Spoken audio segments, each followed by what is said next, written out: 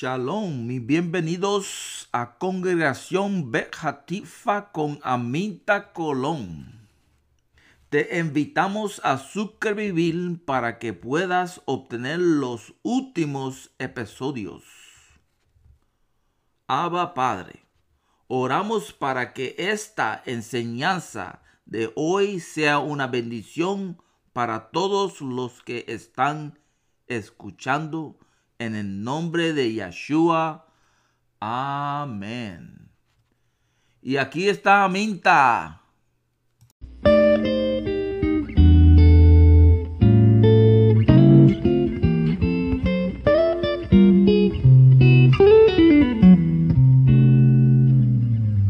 Shalom, Shabbat Shalom.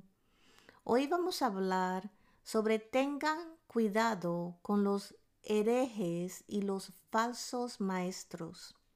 ¿Alguna vez has leído sobre Himeneo y Fileto? Estos dos individuos, junto con Alexander, estaban participando en conversaciones que surgían de sus propios pensamientos, visiones, mitos, leyendas y sueños, de los cuales estaban muy convencidos, pero sus conversaciones eran contrarias a la verdadera palabra de Elohim. Pablo nos advierte a nosotros, como le advirtió a Timoteo, de sus falsas interpretaciones de las Escrituras y discusiones infructuosas. 1 Timoteo 1:7. Quieren ser maestros de la Torá, pero no entienden ni sus propias palabras, ni los asuntos sobre los cuales hacen pronunciamientos tan enfáticos. Pablo le encarga tanto a Timoteo en ese tiempo como a nosotros que no caigamos en pensamientos erróneos o en ideologías que no se alineen con la palabra de Elohim. Él dice en 1 Timoteo 1:19 que estos pensamientos erróneos pueden causar estragos o confusión en nuestra confianza. En cambio, nos dice que nos armemos de confianza y buena conciencia basados en la verdad de Yeshua el Mesías. Himeneo y Fileto fueron dos individuos que se dejaron vencer por sus pensamientos, sueños y mitos. 2 Timoteo 2:16-18. Pero aléjate de las palabrerías impias, porque los que las practican solo se volverán más impios, y su enseñanza devorarán a las personas como gangrena. Himeneo y Fileto están entre estos. Han equivocado y perdido el marco acerca de la verdad, al decir que nuestra resurrección ya se efectuó, y están trastornando la fe de algunas personas. Estaban difundiendo estos pensamientos erróneos y mitos acerca de la resurrección. En otras palabras, estaban diciendo que desde que Yeshua murió y resucitó, ahora ya estamos viviendo nuestras vidas resucitadas, anulando la palabra de la verdad dicha por Yeshua, que Él regresará y todos los que creen en Él resucitarán.